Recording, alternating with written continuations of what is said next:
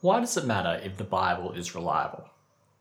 The Bible makes various claims, including that salvation is found in trusting that God raised Jesus from the dead, such as in Romans 10 verse 9.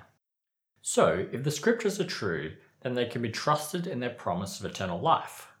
But if they're mistaken, then don't be led astray by them. That being said, one should keep things in perspective.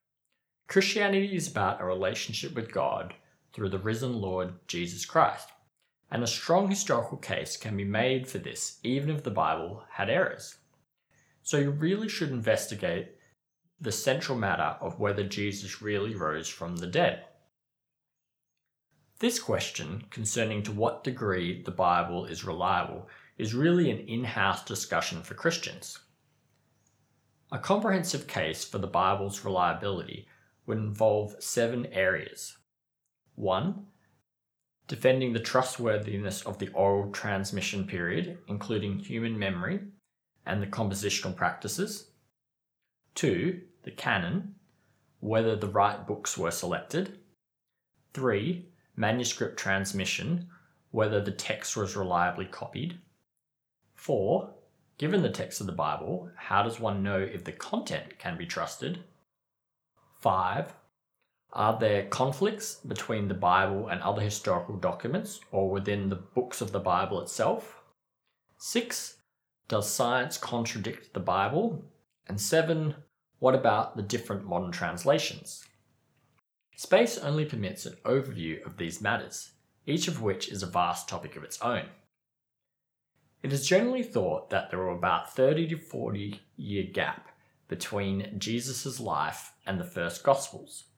These Gospels are likely in the genre of ancient biographies, meaning they aim to report the main events in the life of a historical figure.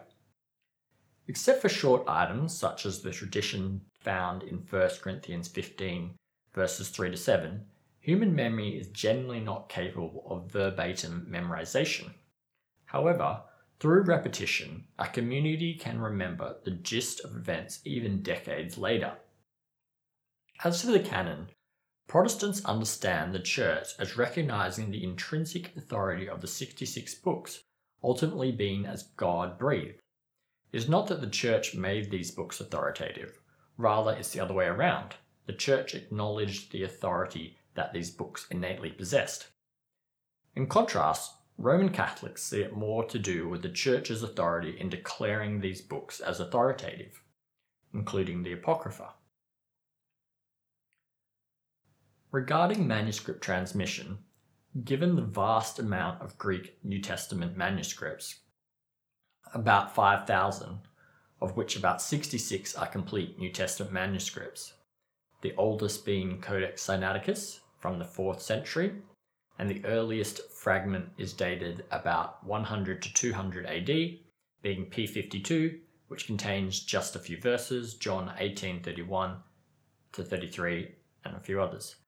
From this, scholars are able to reliably reconstruct the text such that no core doctrine is in doubt. Concerning how one can determine if the Bible's content can be trusted, if one has reason to think that the Bible is God's word, then since God knows all things, the Bible correctly understood would be true. Alternatively, historians use various factors such as the criteria of authenticity or marks of memory to assess whether something probably happened. And historians have confidence in the general course of the life of Jesus from this. As for the question of contradictions, many scholars think that they are only apparent and can be harmonized.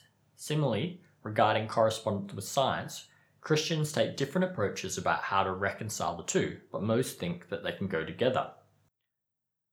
Finally, while there are a number of different modern translations, they should not be understood as competing interpretations, rather as versions tailored to particular needs. For instance, the 1996 New Living Translation is aimed at a reading level of those aged 11 plus and takes a dynamic equivalence approach. In contrast, the 2020 New American Standard Bible is aimed at a reading level of those aged 16 plus, and it takes a formal equivalence approach. Overall, English readers are spoilt by having a wide range of excellent translations, and it would be profitable to compare two to see the differences. Not knowing your situation, I would generally recommend the 2011 New International Version, and for study, the 2019 New English Translation. In conclusion, while we have only been able to scratch the surface of what is involved in the case for the reliability of the Bible, I hope you will further look into and explore the matter and find the truth of God's Word and how it brings nourishment and transformation to your soul. God bless.